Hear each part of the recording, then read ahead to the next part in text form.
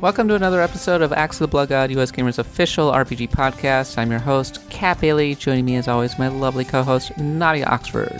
Hello, Kat. How you hanging in there? Hanging in there in this crazy, crazy world. Happy to be talking about RPGs. Yes, I think we will serve as a good distraction for people.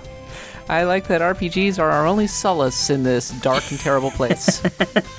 I have to admit, they are quite a comfort, and I'm jealous of Katie for getting to review Animal Crossing right now. I know, right? I think that a review is actually probably up on the site at this point. Yeah, I think embargo is up the same time as this podcast goes up, and if not, it should follow quite shortly. This might be the first Animal Crossing I buy since the DS game.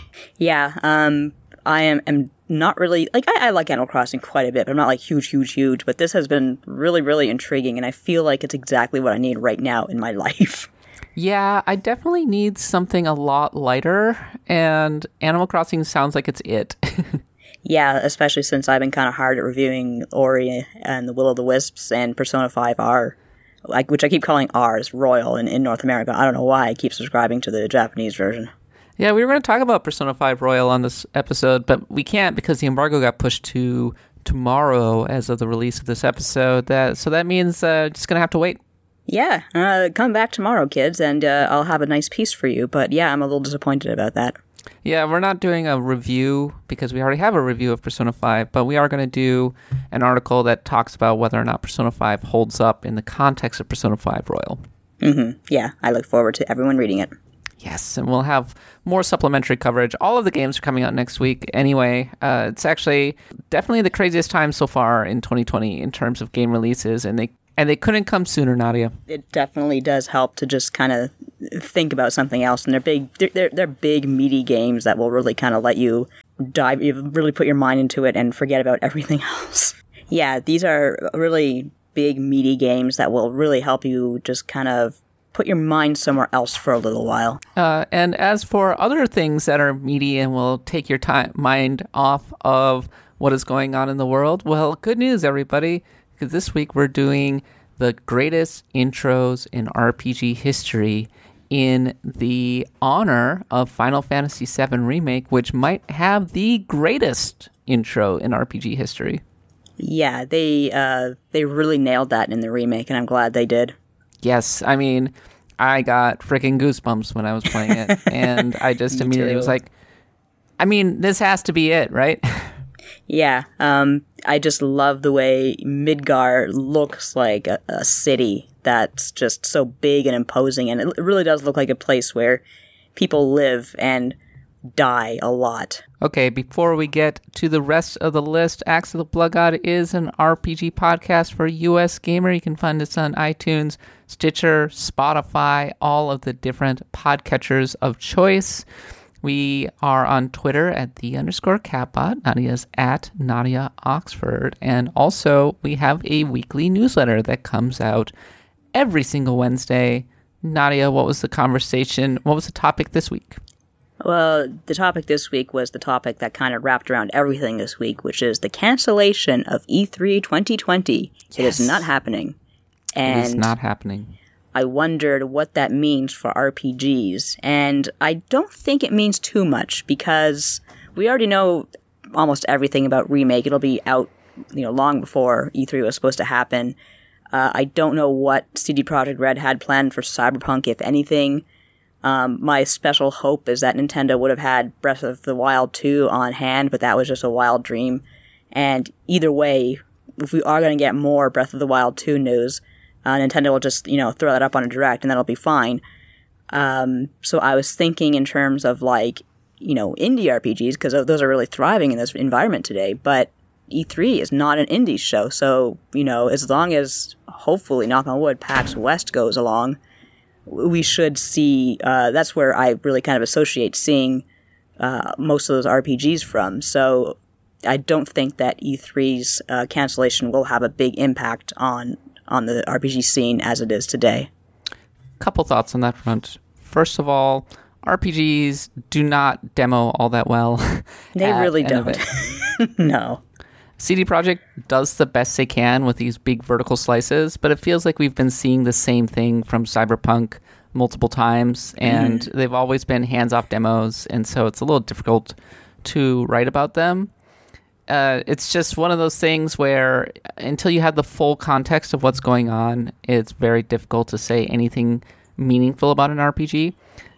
But on the flip side, I would have been very curious to see if the Xbox Series X, which was supposed to get a big blowout reveal at E3, would have included a lot of info about, say, what Playground Games is working on, because the key rumor right now is that Playground Games is working on a new Fable game.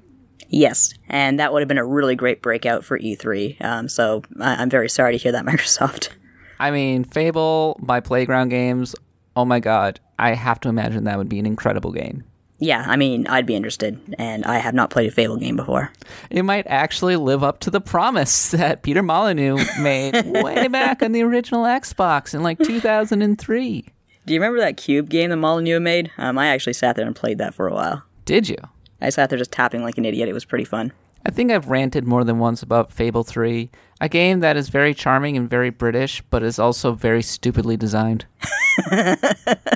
It's very charming, very British, and very stupid.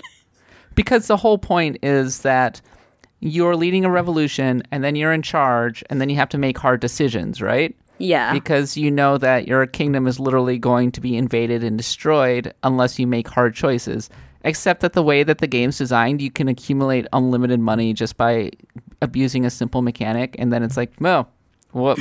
So what? Everybody's happy, and I have unlimited money. Socialism. Just keep on throwing money at the problem, and it'll go away.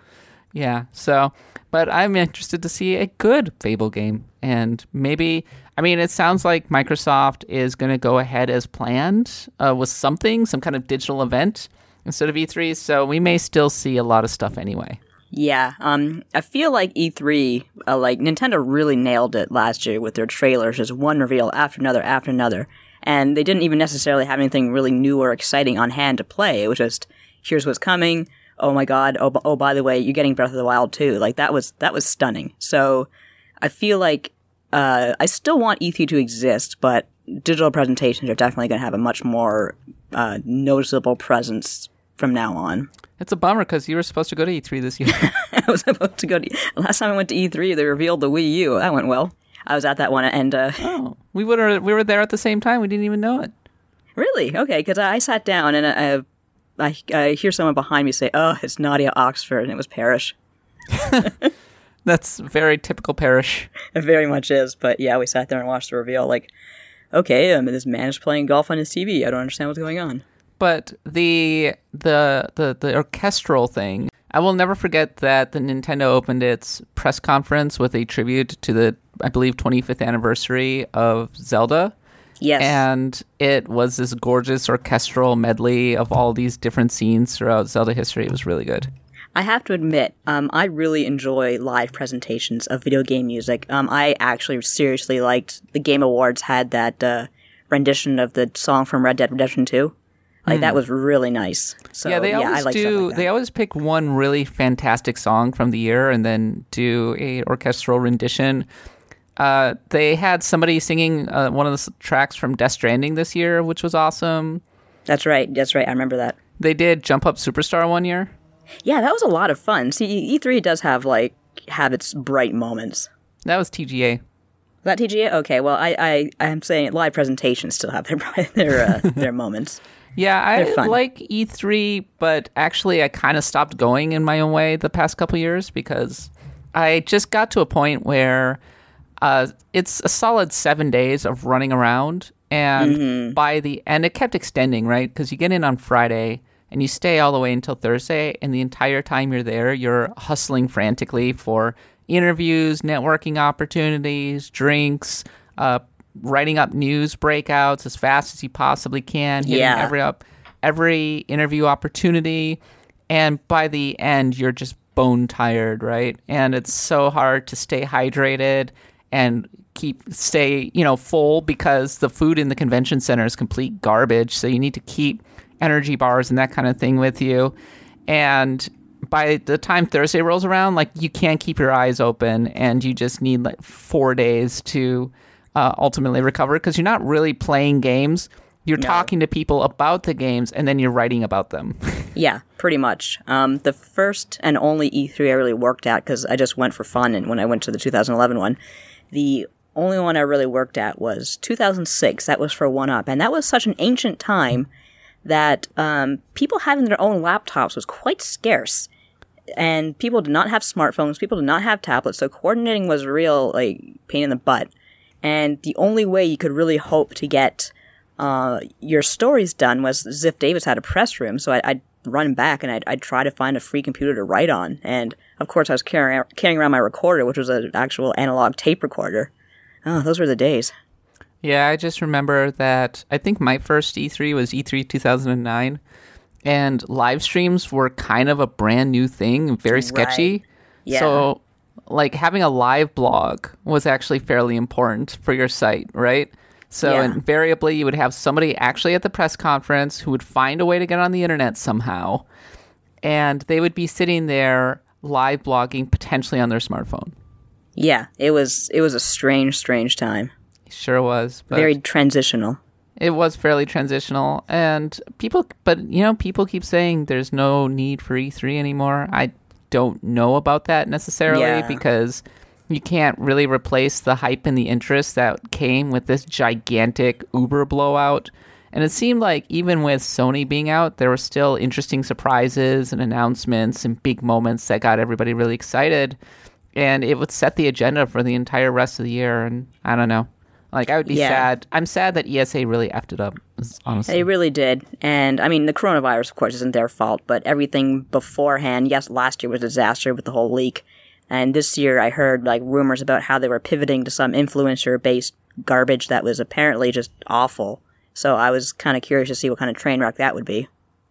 Anyway, if you want to get all of this insight and all the headlines for the RPGs that you have missed, make sure to subscribe to our newsletter, which comes out every single Wednesday, courtesy of the lovely Nadia Oxford. In the meantime, if you go and check out the site, a huge exclusive just came out. Digital Foundry has the specs for the Xbox Series X, a little bit of next-gen news for you. And we have a bunch of info on US Gamer as well, which you should go check out. It's very tech-oriented. So if you are really into that kind of thing, it'll probably stand out to you. You'll learn about the specs. We tried to take Digital Foundry's extremely detailed and very dense write-up and make it a little more digestible, I want to say.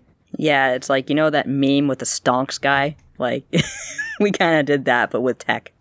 Yeah, and we have various other breakouts. It's not a lot to say from an RPG perspective, but I will say that one thing that does stand out to me, Nadia, the backwards compatibility on the Xbox Series X sounds rad. You're going to have to fill me in on that because as we were recording this, I don't know yet. So they're using machine learning to apply HDR, real HDR, to games that didn't have it out of the box. Wow.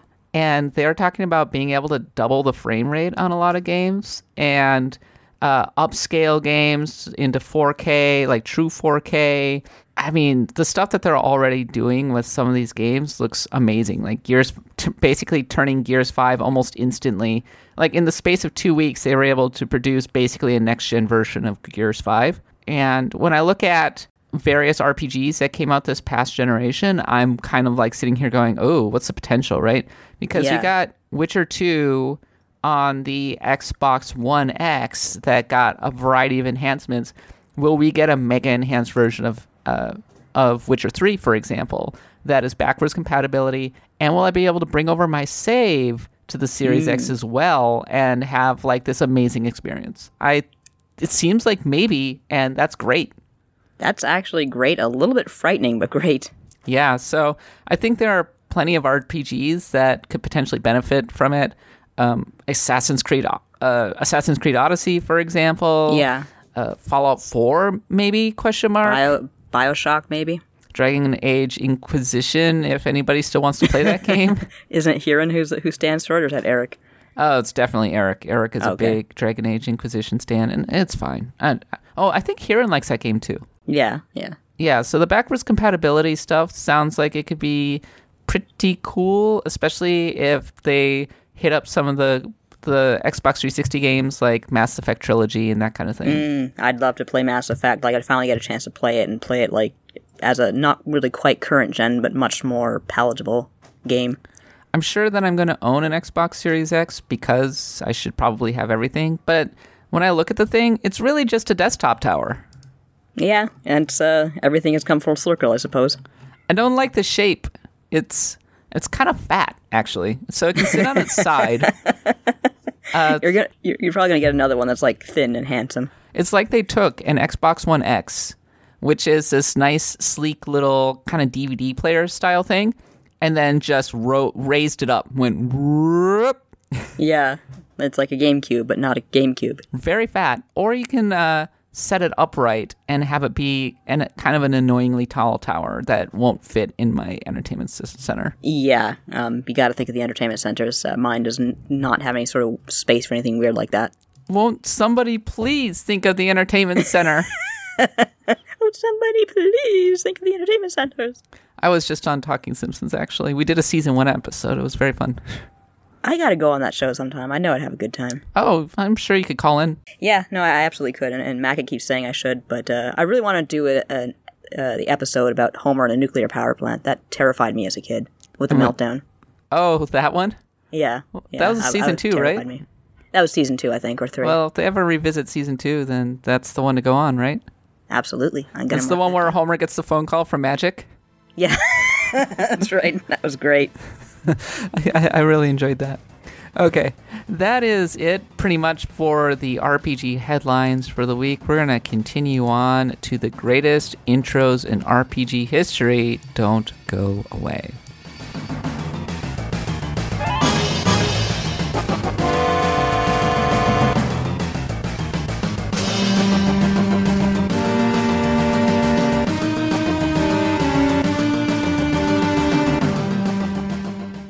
Okay, Nadia, as I already said, this week's topic is the greatest RPG intros in gaming history, and we're using Final Fantasy VII as a jumping off point.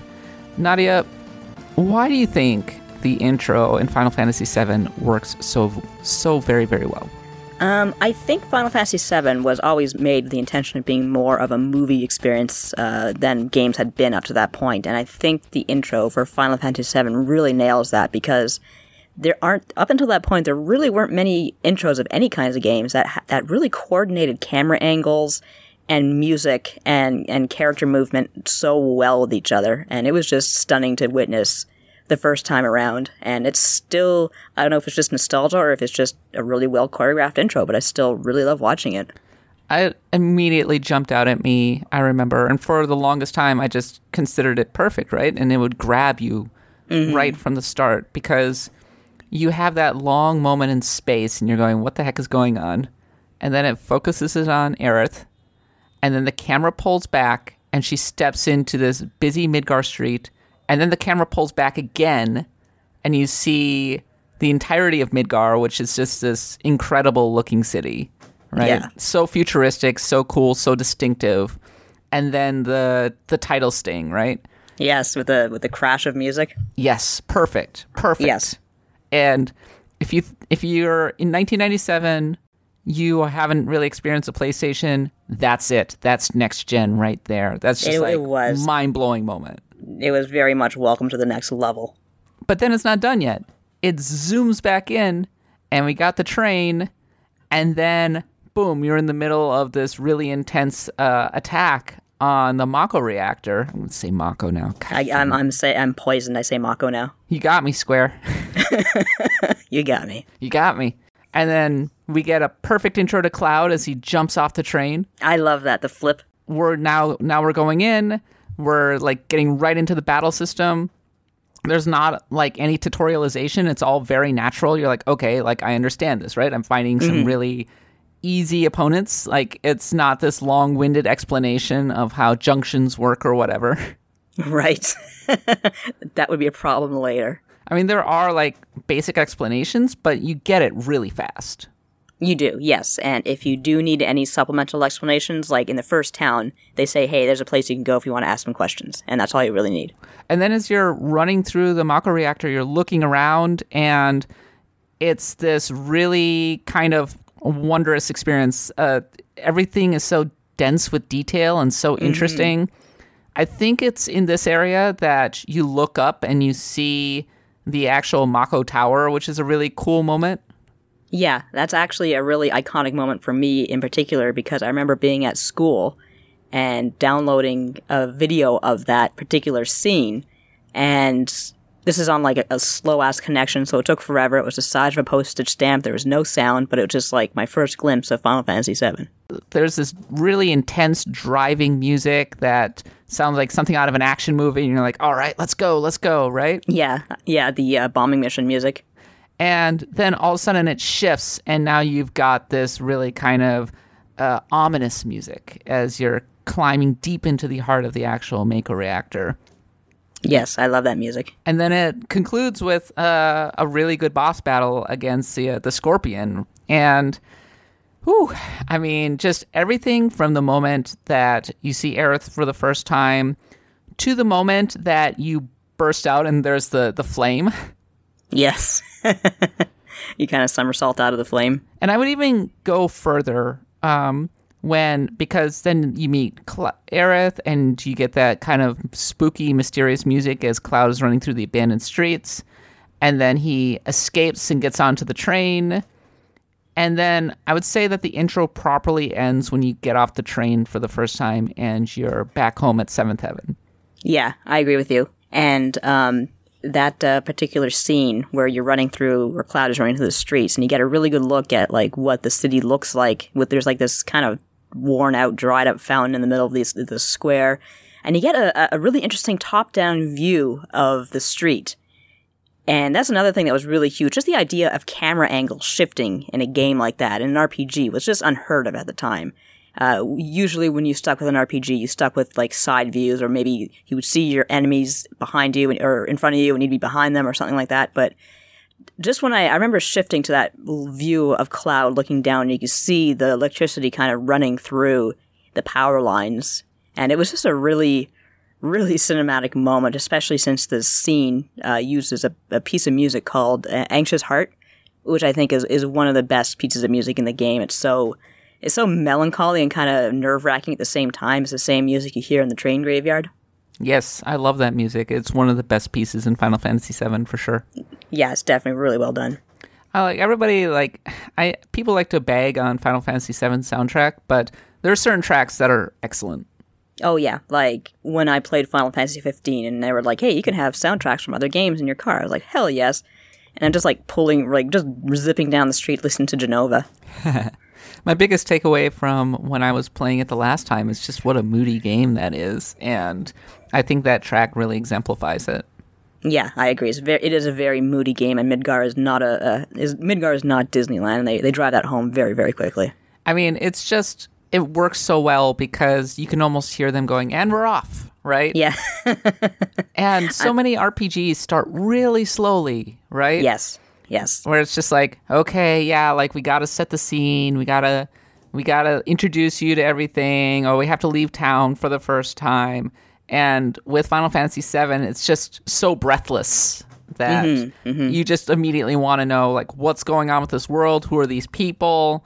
I'm right along with them. It's kind of like starting in media res, so it doesn't have a huge amount. They're doing the explanations as they go, but I mean, it's not like they're going, oh, we have to recruit this ex-soldier named Cloud and bring him onto the mission. Okay, now the mission's getting started. No, it's like, he's been recruited to the mission. You know that he's a new guy. Let's go. Yeah, exactly. I'm actually a little bit disappointed in the remake that they changed the dialogue for Barrett when he used to say, come on, newcomer, follow me, which was so cheesy and fun. Now he's like, yeah, get down here, Merc, and all tough and stuff. Oh, yeah, he does call him Merc, doesn't he? He calls him Merc, yeah. Yeah. I mean, how do you think that the intro and remake compares? I still think, despite the dialogue change, I think the intro is still quite good. It's a little chatty, which is a disappointment because we were just talking about how you have such an imposing atmosphere with the first game. You know, even though it's not explaining anything in the first game, the remake certainly explains things to you. And that's necessary because there's a lot going on, but there is definitely a lighter, more jovial tone to the whole thing. But I guess that's not a bad thing. It's just a new take on it. But as for the actual intro, the cinema, that was still exceptionally well done. I think that most of the power plant is perfect. And like the original intro, it was the perfect kind of vertical slice for the intro of the game. Music was I really love what they did with the music to implement it all. I kind of prefer the original to the remade version because of what they add in kind of disrupts the flow a little bit for me. Just a bit, yeah. So that's what I was saying. Yeah, especially the bits that come after you leave the power plant. And they elongate it a little bit, so the pacing isn't quite as snappy, I feel. Yeah, that's one thing about Vanilla, is the intro is very, very snappy. Especially, of course, I played it 20 times, so I know exactly what I'm doing. I do have to admit, the first time you play it, the Vanilla game as in 1997, as a dumb teenager, and you don't really know that you can, like, press select to point out where Cloud is, you're a little bit like, where am I going and what am I doing? Because you can't see him because of the dramatic camera angles. I think that for a lot of people who picked up Final Fantasy VIII for the first time, it was kind of a jarring transition because you go from, instead of having a huge, exciting raid on a Mako reactor, you with a terrorist group, you just start in a class infirmary, and it's like much more chill. It's much more chill. I remember that seeing that really cool intro with what's his face fighting Cloud, and Cloud gets that bloody scar across his face, and then you realize, oh, it's because they were just having a boy fight, not like they're actually like trying to fight for their lives here. And then Cloud wakes up in the infirmary and he's bitching about something. So that just kind of sets the mood for the rest of the game. Yeah, I mean, Liberi Fatali feels like it takes One Winged Angel and to another level. Yes. It is so bombastic, so ridiculous, so insane, so Square at the peak of its powers. Yes, it was so Square, so 90s Square. It's Square that is literally maybe 2 years from Final Fantasy Spirits Within, which is one of the biggest disasters in its history. Yeah, that took Square down a peg. Square. More than a few pegs. Yeah. And, I mean, when you look at just how big it is, it's obvious that they want people to be just knocked out of their chair. And it is. It still is really exciting for me to watch. I have to admit, just seeing, like, the previews and seeing the jump in graphical quality was incredible, even for the intro alone. And the duel between Squall and Cypher looks really cool. It does. That's intercut with scenes from the game. It's almost like a montage. And then, now I'm in bed.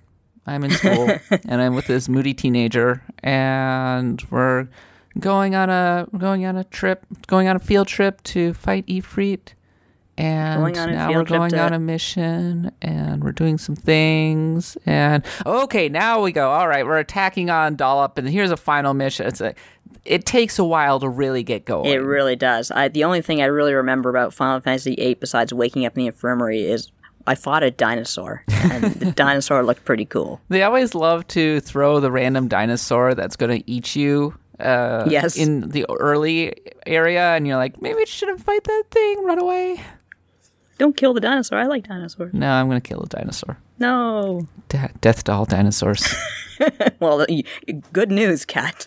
Somebody said, why are millennials so obsessed with climate change? It's like, this is the formative seed from our favorite sitcom growing up, and it's the end of dinosaurs.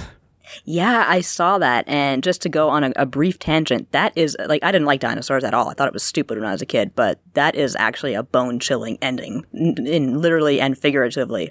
Yeah, the baby's looking at him like, we still gonna die? Basically, we're gonna, the only ray of hope is, hey, we're all gonna stay together and starve and freeze to death. We're still here, baby. We're all gonna die, but we're still here together. And then the one thing they cut out of that particular thing going around Twitter was the newscaster at the very end of the credits saying, forecast more cold, more ice, more snow. Then he says, good night, goodbye. What the heck?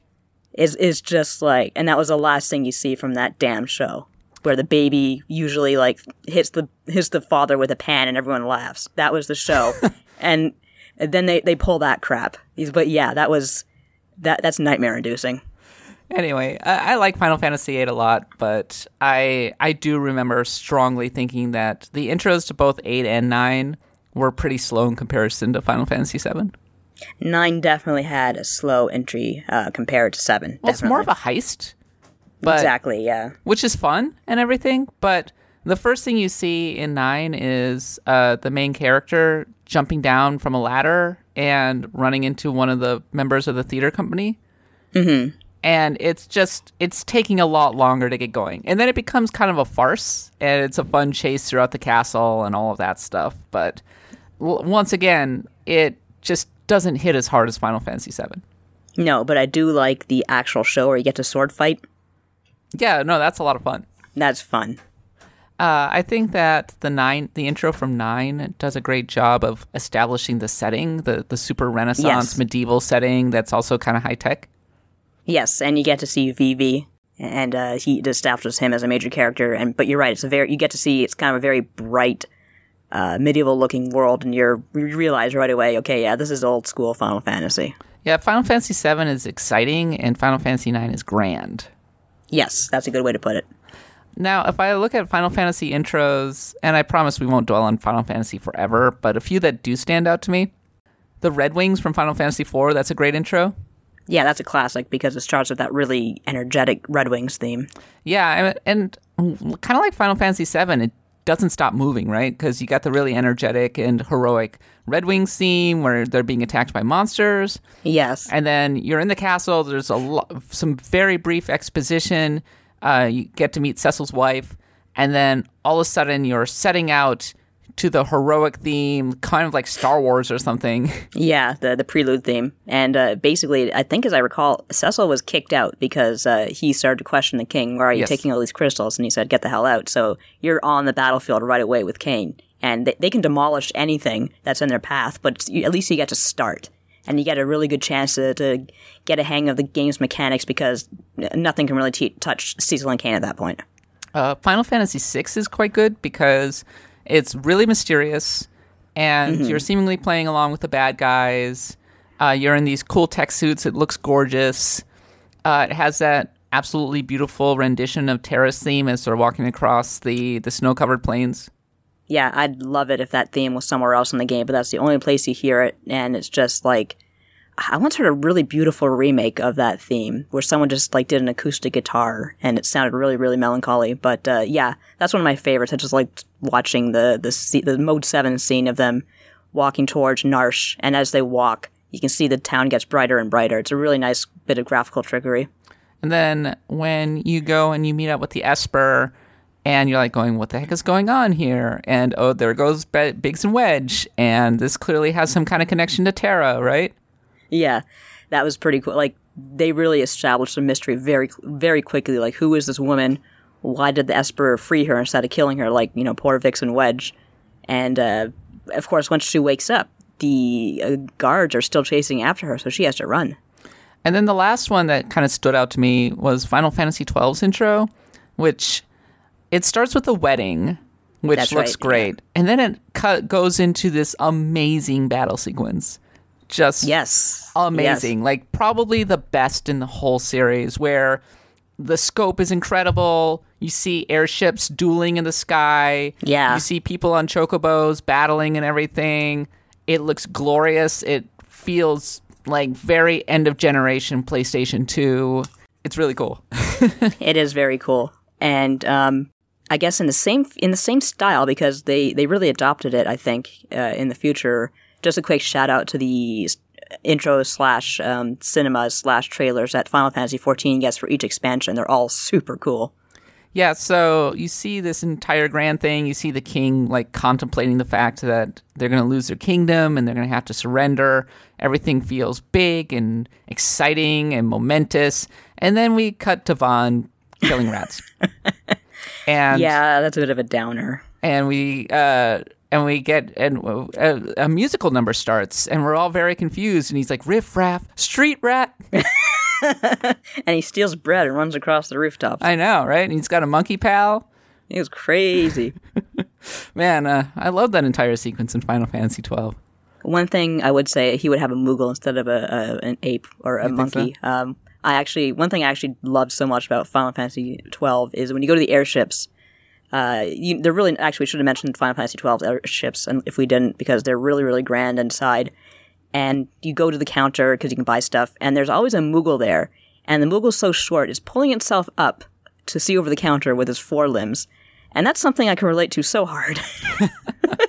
I always have to stand tiptoe for counters. Oh, no, that's terrible. Or not. Yeah. And it's like, I'm at the bank. I'm doing serious adult stuff. Take me seriously, and I'm standing on my tiptoes. Hello, I'm right over here. Look over the counter. Thank you. I get overlooked a lot. I think the thing with Final Fantasy 12 is like you have this incredibly exciting and energetic and grand intro, but then they hit the brakes on it really hard. They really do, and that's a shame because once Final Fantasy 12 gets started, it really does get started. I mean, Balthier and Fran they're the goats. So here's the interesting thing. I think the reason I like Final Fantasy VII's intro so much is that it's not kind of a medley or a compilation of scenes. So a lot of, like, when I was asking people, like, okay, what are the best intros? Somebody threw out Chrono Cross. It's cool, like, beautiful, Scars of Time, incredible. But really, it's just a compilation of scenes, right? It's a compilation of scenes from the game. So it's a little bit like Final Fantasy VIII in that regard, but you're right, because it's not like the start of the game. When you actually start the game, it is quite a bit of a slow intro. And it's fine, because it actually suits Chrono Cross quite well, because you start on a very laid-back tropical island. But yeah, Scars of Time I would definitely give a shout-out to, just for the cinematics were very nice for the time, a little bit cliche in that anime way. And of course, the music is just fantastic, but I wouldn't say it counts so much as an intro, period. Everybody always immediately says, oh man, the Wild Arms intro. That was so good. Yes. Great. That's mine. Great opening cutscene, but it's just an opening cutscene. It's just an animated kind of montage again. That's how they did it in the days. Great and music, I love though. that music. Oh, that game has fantastic music. If you have a chance to listen to the soundtrack sometime. Yeah, I actually really like the soundtrack of Wild Arms. But then when it introduces, so you can, if I recall correctly, you can choose from one of the three characters to start, right? Yeah, they all meet in the middle. And then you get a nice little intro that usually has a really good piece of music to start, right? Yes. In the case of Wild Arms, I seem to recall they meet and there's a really terrible disaster that's actually kind of very sad. So I like intros that, I mean, I think I like Final Fantasy VII's intro because it incorporates the title screen and everything, sigs right into the opening mission so smoothly. It starts like from the cinema right to the game itself. And yeah, I guess when you're talking about intros, you would take that into consideration. So when I look at the Western side of things, a few that stand out to me, Planescape Torment is really good. I gotta play that game. I really seriously do. So in Planescape Torment, you wake up in a mortuary. Oh, yes. I think I remember this now. And there's, if you want to talk about extremely bone-chilling openings, that is definitely a big one. That would probably scare the hell out of me if I woke up in a mortuary. Yeah, like, and as you're being wheeled in on a slab, it's cutting to various scenes of your life. And you're watching normal people become skeletons and everything. It really does an effective job of establishing the mood, I feel. Yeah, you're absolutely right. But on the topic of Western RPGs, you can't go without mentioning Skyrim. Absolutely not. I mean, that's the kind of the example, right? That is it's still a meme. Hey, I mean, it's you're really finally good, awake. though. It's fantastic. That's why it's so, like, meme-worthy. So you're always a prisoner, it seems like. Yeah. And they're taking you to basically be executed, and you can kind of get a really good feel for what's going on in this kingdom because you're arrested for vagrancy or trispassing or something. You were trying to cross over the border. And your name is not on the list of prisoners, but they're still like, well, we're just going to execute you anyway because, why the hell not? We're having a party here.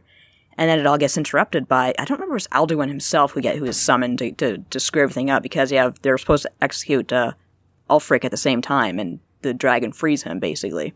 I mean, it's so cool because you're sitting, first, so it establishes the mood, you're sitting on a wagon. Yeah. And you're going, okay, it's first-person perspective. You're talking to these guys. You're like, okay, I'm going to be executed. And then all of a sudden, this giant dragon shows up and starts effing everything up. and it really, and you just feel completely frantic, right? And you're just on the run with everybody else and trying to stay alive. Yeah. And No, it was the pretty dragon great. itself just immediately makes Skyrim seem so much cooler and so much bigger than Morrowind, as much as I like that game.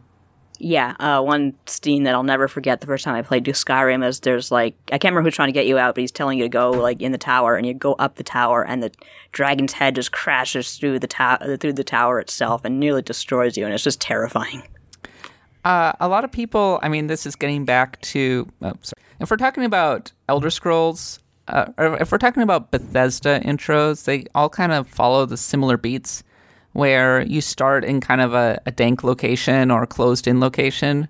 Yeah, like the prison from, was that Oblivion that had the prison? Yeah. With Captain Picard doing the narration. That's right. I totally forgot about that. And the thing I remember most about that is I didn't play too far into Oblivion, to be honest, but I always play as the lizard people. What are they called again? You play as reptiles or something?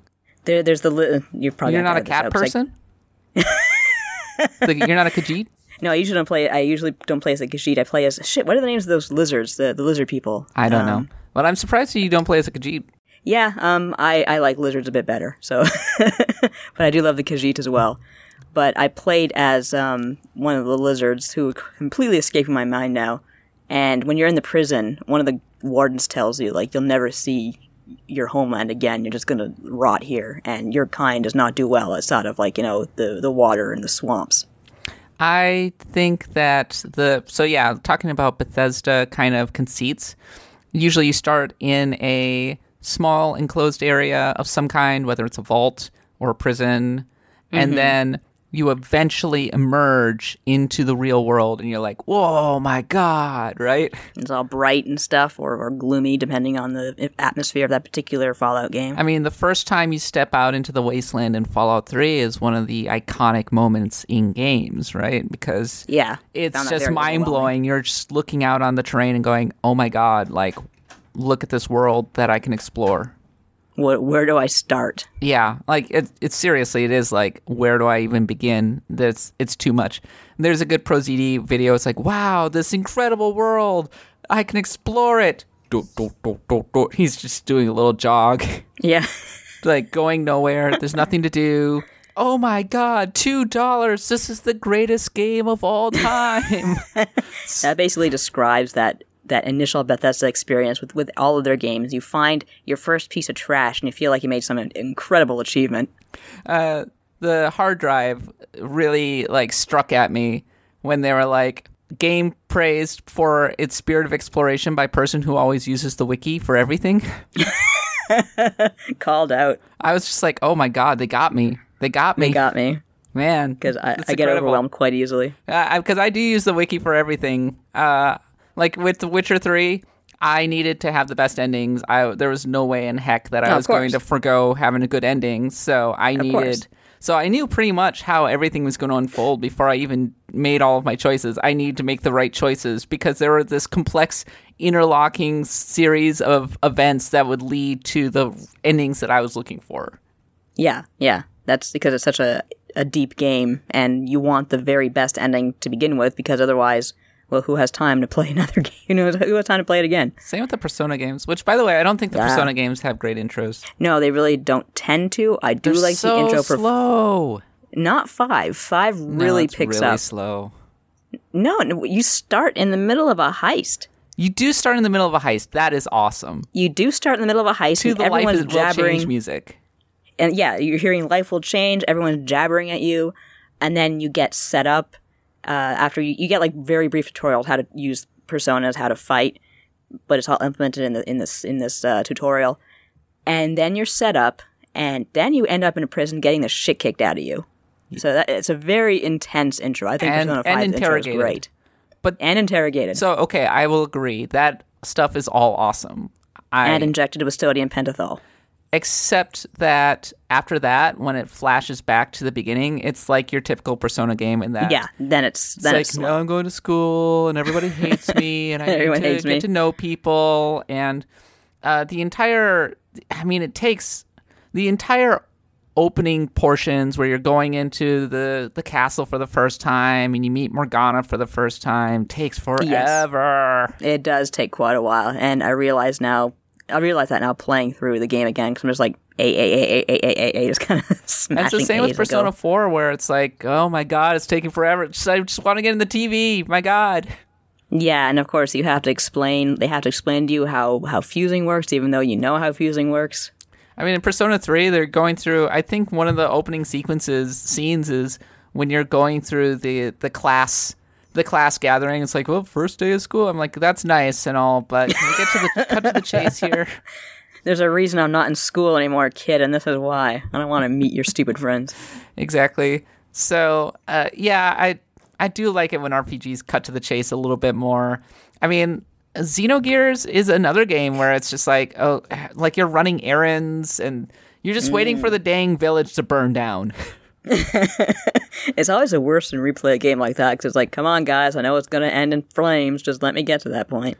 Now, here's an interesting intro for you. And if you're playing the Axe of the Blood God drinking game, take a drink right now, because I'm about to mention Valkyrie Profile. Well, there you go. So Valkyrie Profile has a really interesting beginning. It begins with a girl who has really abusive parents who are about to sell her into slavery. Dang. Yeah, dark. So she clearly has an extremely dark life. A boy comes and says, hey, you're about to be sold into slavery. We got to get out of here. And so you're running off. It's dark and it's really atmospheric and moody. And then you end up in this field, right? The boy and the girl end up in this field. And it's gorgeous. The animation and everything is completely gorgeous. She starts to feel really tired, and then she collapses and dies. And that is how the opening cutscene goes. And you're like, huh. And it seems to have absolutely no connection to anything, but of course it does. Yeah, of course it does. And then suddenly it opens in heaven, and and you see Lenneth, and she's like going, huh, what's going on? Wow, this is all like, I'm remembering all of this. This is really interesting. And you get to meet Odin, and he gives you your mission, and then you pull back to the credits as she's walking down a road. And it's kind of slow, relatively speaking, and a lot of people will say that the first hour of Valkyrie Profile takes way too effing long. But in terms of atmosphere and setting things up, I kind of like it, actually. Yeah, sometimes a little slower works out. I find that one of the most intense intros of all time, and even though it does start out quite slow, is Suikoden 2's. You know, we're going to play the drinking game. Let's take another shot because Suikoden 2. Oh, I'm real drunk now. I have to mention it because that game starts off with a slaughter of a children's brigade. Of course, the sprites for Suikoden 2 being as unreal as they are. You see, as you're kind of running through the chaos, you just see, like, you know, friends trying to get their dead friends back on their feet, and, you know, them, like, calling for their mothers, and it's just so tragic and heartbreaking. And it's just, I remember just being, like, snagged from that moment on. You know, I was talking about how I didn't particularly like intros that involved you being in a village and riding out from the village and all that. But I do actually kind of like the Dragon Quest XI intro. Yeah, I actually like that one because it does kind of start you in this nice little hamlet and everyone loves you. Nice music. Music's nice, especially when you're not listening to the hell music from the PlayStation 4 version. And there's the girl who's like super energetic and she's with you as well. And I don't remember her name. Me neither. Gemma, was it? Something with a G. I married her in the first game because he had no choice. You mount up on your horse. It's time to go see the king because, of course, it's a callback to the original Dragon Quest. Yep, it totally is. And I do like that. But then, of course, things go horribly wrong and there's a great chase sequence and everything. The chase sequence was quite new for Dragon Quest. You usually don't get scenes that intense in the games. But I really, if you want to talk about a game that wants to feel grand in the same way that Final Fantasy IX feels, Dragon Quest XI is it. The way that the one orchestral sequence they had in the PS4 version was that intro where and it says Tokyo Orchestra is playing this. And that's a really, really nice, even though we're talking about like an intro scene versus an actual intro, That's a really, really nice scene. And it is the only scene, as far as I know, where you see Veronica as an adult. Oh, do you? You do. If you look at the very beginning, she's there and she looks at Serena and Serena smiles at her. And that's the only time you see her as an adult. So next time you watch the opening, yeah, she's like right there in the front. Interesting. Okay. Yeah. It's hard to even describe, but it feels epic. And it really does. And you know that it's a really good intro or a really good opening cutscene when you just want to occasionally step back and watch it because it's that good.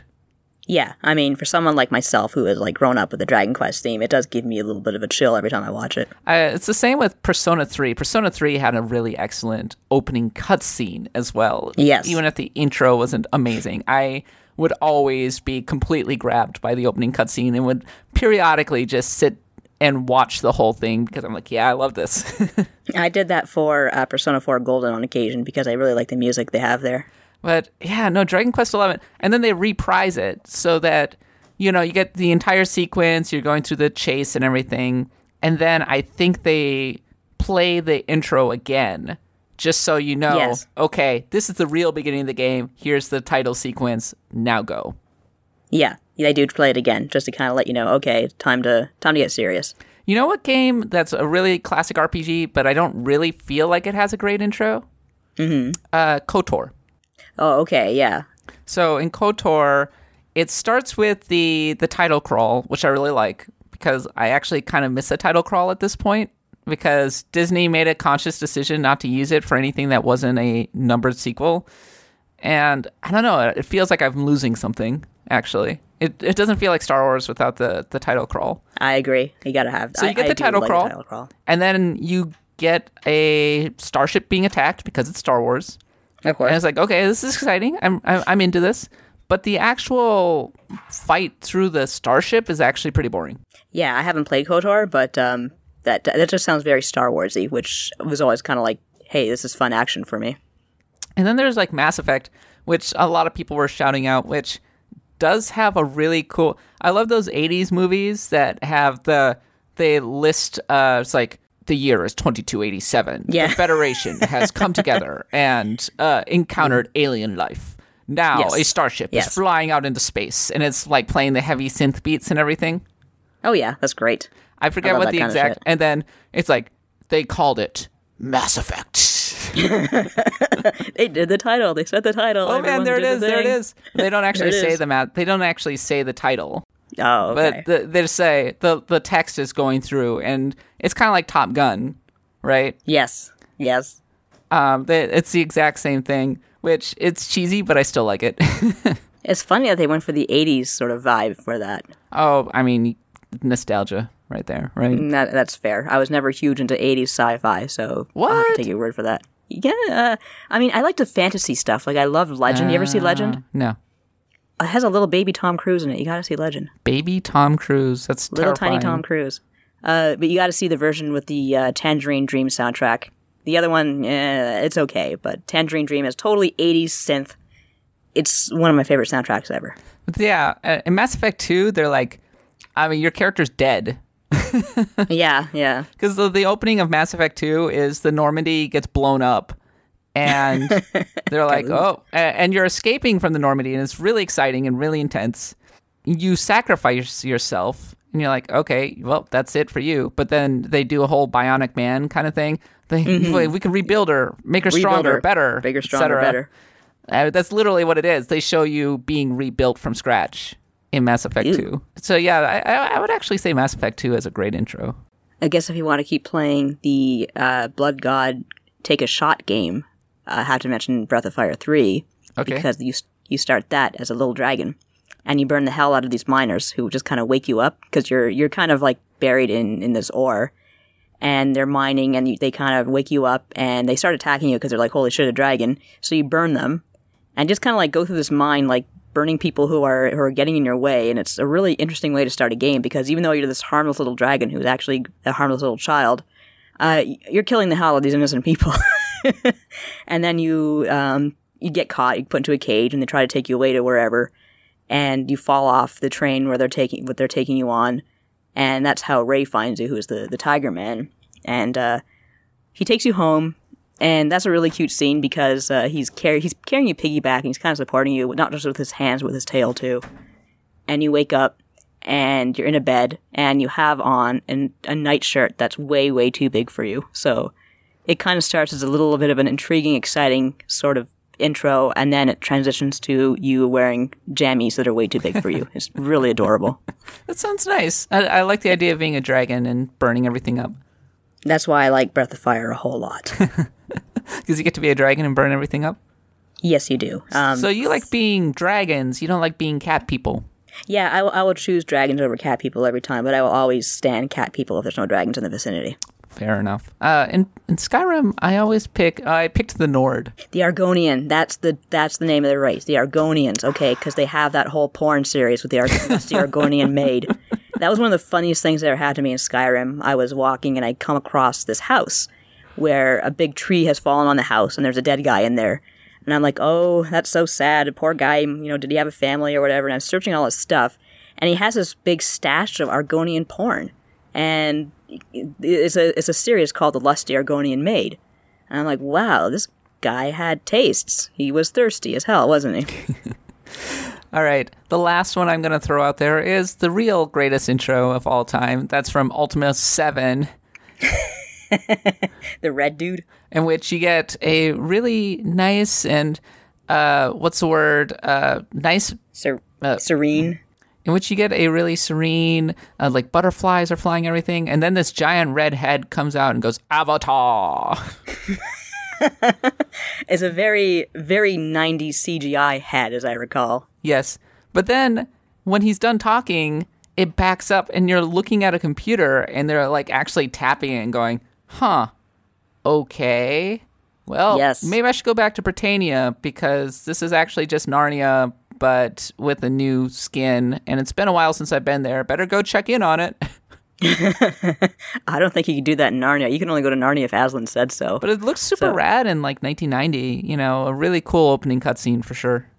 One thing I remember about using the internet in the early 90s is a lot of people had that red guy as their avatars for, so to speak, for message boards and what have you. Avatar. They had their avatars. But the game gets off to a start pretty fast because there's a murder mystery almost from the very beginning, and it's very bloody. Is it really? I don't associate... Oh, yeah. Ultima 7 is so bloody. Oh, is that one of the better Ultimas? It was on our list of the top 25 RPGs of all time. That's right. Okay. Sorry, I was thinking 4 was on there. Don't you know the list from scratch, from the top of your head? How many years has it been already? About a year at this point. I know that Chrono Trigger is number 1, and that's the right choice. I think we wrapped it up just about a year ago. Yeah, you're right, because we were at PAX for that, and PAX is coming up. PAX happened. It just happened earlier this year. Do you like the Chrono Trigger intro? Not as much as, Final Fantasy VI, and I don't find it extremely exciting. Chrono. Exactly. It's the whole stereotypical kid wakes up in a bed and goes to do a thing, and it's not my favorite, to be honest with you. Yeah, I think that Chrono Trigger is a game that takes a little... It's adventurous and interesting, and the Millennium Festival is kind of fun to explore, but it's also a little bit of a, all right, get to the point. Yeah, and thankfully they do, because it's it goes from 0 to 100 quite quickly, because it's hey, now you're traveling in time. You were just buying candy, and now you're going 600 years backwards. The Millennium Festival is interesting because you do eventually come back to it. Yes, you do, and it becomes actually a major waypoint in some ways. Yeah, so it doesn't feel completely superfluous. It's just not thrilling in the same way that Final Fantasy VII intro is. No, but it did turn my mind upside down when I was playing around like an idiot in the fair, going doing whatever I wanted, and it all came back and bit me in the ass during the trial. Because everybody I know is going to mention this one in the comments, I'll just throw this one out as well, even though I don't like it as much, is the Vagrant Story intro. I do not remember is that if you're talking about the opening cutscene, that was another kind of 90s Square production, which was really fancy and pretty damn cool, but not exactly an intro that I can recall. It opens with our hero Ashley Riot sneaking through, and people are talking, and it's being intercut with credits, and so it has a real cinematic feel to it. Okay, I remember now. Yeah. You're right. So, gosh, that was so Evilise. Really, it really hits the ground running, I feel, for a game that's mostly about pushing boxes. Yeah, that's the like, I loved the idea of Vagrant Story. I'd love to see a remake that's a little better balanced. Leave me alone. Vagrant Story, I acknowledge that it's a very good game. There you go. Okay, we're good. It was an amazing technical achievement for the time. It was. It was quite interesting. Like, was it that feature that was kind of talking about like some of the tricks they pulled to make the game work on the PlayStation? It was really cool. So Nadia, what do you look for in a good intro to an RPG?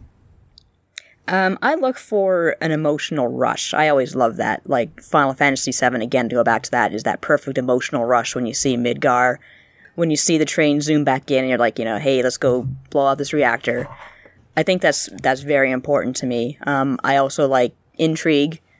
Again, like the Suikoden 2 with the slaughter of the Children's Brigade, that hit home, but I was like, oh my god, what's going on? I gotta find out. Or starting Breath of Fire 3 as a dragon who just kind of wakes up and is in a world he's not supposed to be in. So I really look for that rush and that intrigue more than anything. I look for it to cut to the chase. Cass got places to go, people. Stop making long intros. Things to do, people to do, yeah. No, I just don't want to waste too much time on the tutorial, which I think Final Fantasy VIII wastes way too much time on the tutorial. I want to get to the meat of the story. I want everything to be set up as fast as possible. Some RPGs just take their sweet dang time, and it's like, while we're young, okay? Come on, I'm not getting any younger over here, people. I always kind of clocked a good RPG by the time that it felt like they take the shackles off, and you can actually start exploring the world.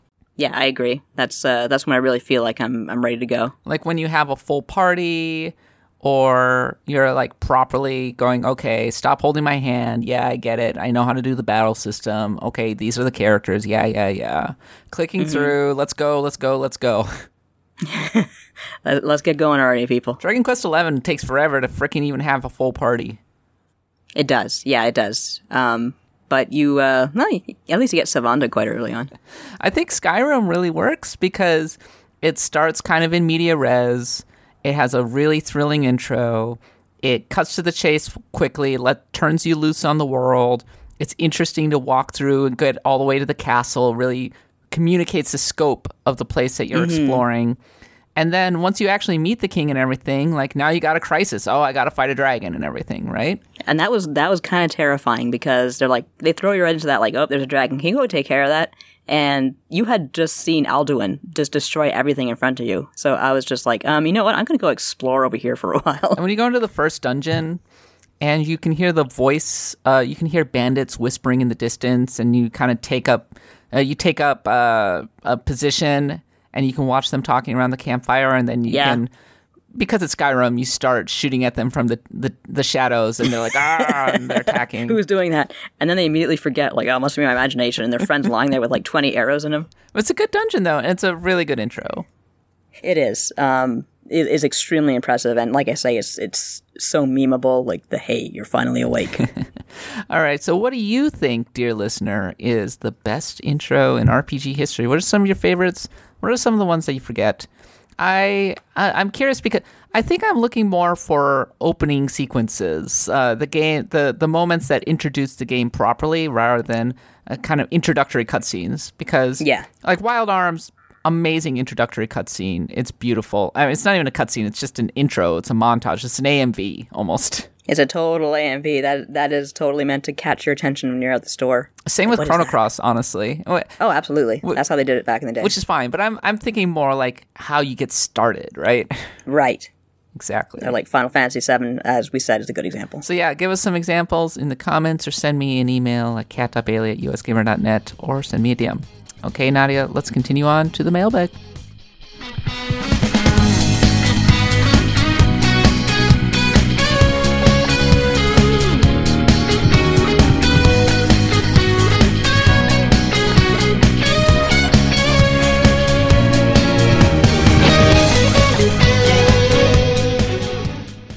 Okay, Nadia, last week we did a mailbag and some people responded to our questions.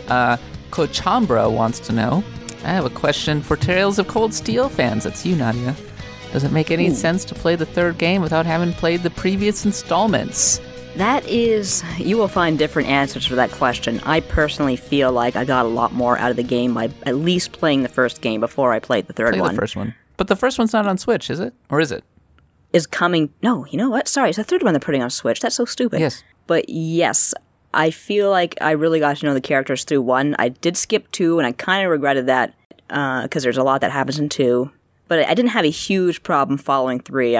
Some neon-haired bozo would show up, and I'd be like, oh, okay, well, I'm sure they were important in the last game, but I still got along just fine. And it is at least interesting to see how the characters matured from that first game to that third game, because, of course, by the third game, they've already graduated from Thor's, and they're moved on to their own lives, and you get to see how they come back into your life. Poor Reen is a teacher and doesn't get any respect. So I am glad that I did play the first game before I played the third one. That said, there are definitely a lot of supplemental materials in 3 that will tell you who's who, what happened, etc., etc. So it's not like they leave you in the dark, but it is my personal recommendation to at least play 1, get used to the characters, see what they're all about, see what the world is about. It's a very detailed world, very heavily political, and really fascinating with the mix of technology and magic they have going on.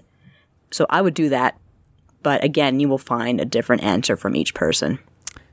You may recall, Nadia, that we had a PC RPG fan who's really into the Infinity Engine isometric RPGs, wondering what JRPGs they should play. Satellite of Love says, old school CRPG people should go with any Matsuno games. Final Fantasy Tactics, Ogre Battle, Tactics Ogre, which we suggested Tactics Ogre. The more brutal Mega 10 games, SMT Nocturne, Digital Devil Saga, Soul Hackers, Breath of Fire 5, Dragon Quarter. Do you agree with that, Nadia? Breath of Fire 5 Dragon Quarter is definitely a difficult game and is very strategic. That's actually one reason I wasn't a huge fan of it. Everyone's going to kill me now. Because, like I said earlier, when I play a Breath of Fire game, I want to turn to a dragon and destroy everything. This is a game that not only takes away most of your dragon transformations, but the one transformation you do have is detrimental if you use it too much. And it just didn't sit with me. But they really did try to at least change up the formula. It is much more strategy-focused than the previous games, so... Some people absolutely adore the strategy element of Breath of Fire 5, and it's not exactly connected to the other story, so you could actually probably get into it quite easily. Any and all Saga games, Etrian Odyssey, etc. The Trails games, even later ones from after Falcom left computers, is still a parallel to console JRPGs, as they are in fact kind of sequestered away from direct contact with your FFs and DQs. But then again, that intricacy AT that is only shared by game arts titles rather than the previous paragraphs, people that play a lot of CRPGs and then made JRPGs and consoles examples. I mean, CRPGs have a lot of subgenres, and it sounds like this guy is deep into isometric Infinity Engine, but we'll go from there. Hell's Black Game Aces says, if you're an old school PC game player that likes Chrono Trigger, Anachronox is a PC-only sci-fi cyberpunk Chrono Trigger clone by one of the developers of Commander Keen and Wolfenstein, id Software alumni Tom Hall. The questions about why RPGs are so sword-focused made me wonder about how many RPGs that don't really have swords there are. Phantasy Star, KOTOR, and MS Saga are immediately out there for having way too many swords, even though they have guns. Some of them that come to mind, War of the Dead 1, gun-based survival horror RPG, SD Snatcher, Illusion City Blade Runner, which is like a Blade Runner-like Phantasy Star RPG without the swords, Cyberdoll, 9 simultaneously equipable gun categories plus punching, the 2 16-bit Shadowrun games, Parasite Eve, Resonance of Fate, Anachronox, Kudelka, Metal Saga, the Fallout series, and Infinite Space. By the way, Fallout totally has a sword. The one thing I never really liked, one reason I really not got into Fallout versus Skyrim is because I just felt like I was suffering from Fallout's lack of swords. In Infinite Space, the spaceship is your sword. How does that even work? Don't think about it. But there are actual battles between boarding parties and landing parties and that kind of thing. And if I recall correctly, swords is actually one of the things that you can use. That's pretty cool, actually. I could be wrong. Correct me. I know you want to, people. You want to do it, listeners. And finally, we have a .hack stand, Nadia. Oh, good for you. So listening to this week's... this is Benjamin Molesky, by the way. Listening to this week's Axe of the Blood God concerning the PS2, and the whole time you were leveling the guns against MMORPGs and multi-part games, I kept thinking, and what about .hack? Because I made the crazy decision to dive into the 4 games of the .hack GU Last Recode series, having played the earlier games in my youth. Although the Greater franchise leans heavily upon anime, I felt that it had a pretty compelling story, which subsequent anime have since copied: Log Horizon, Sword Art Online, Overlord, etc. I enjoyed how it provided MMORPG elements like trading with other players, email, and messaging, and forming parties, but allowing me to do it in a solo environment and at my own pace. Though with some definitely PS2 dated RPG qualities, it is a franchise I don't mind tossing myself into 4 games each time. Now, on to the entire Kingdom Hearts series next via the recent compilation game, Pray to the Blood God, for me. Wow, you are quite a dedicated disciple. We will bless you, Benjamin Molesky. Bless. You are much blessed. All right. Your children will survive winter. If you want to contribute to the mailbag or have us read your question on the show, leave a comment on the show notes, send me an email at cat.bailey@usgamer.net or DM me. In the meantime, Axe of the Blood God is a US Gamer podcast. You can find us on iTunes, Stitcher, wherever podcasts are sold. Follow me on Twitter at @_catbot. Nadia is at Oxford. If you enjoy the show, make sure to leave us a review and subscribe to our newsletter. We'll be back next week, as always. Until then, though, for Nadia and myself, thanks for listening. Stay healthy and stay safe. And until then, happy adventuring.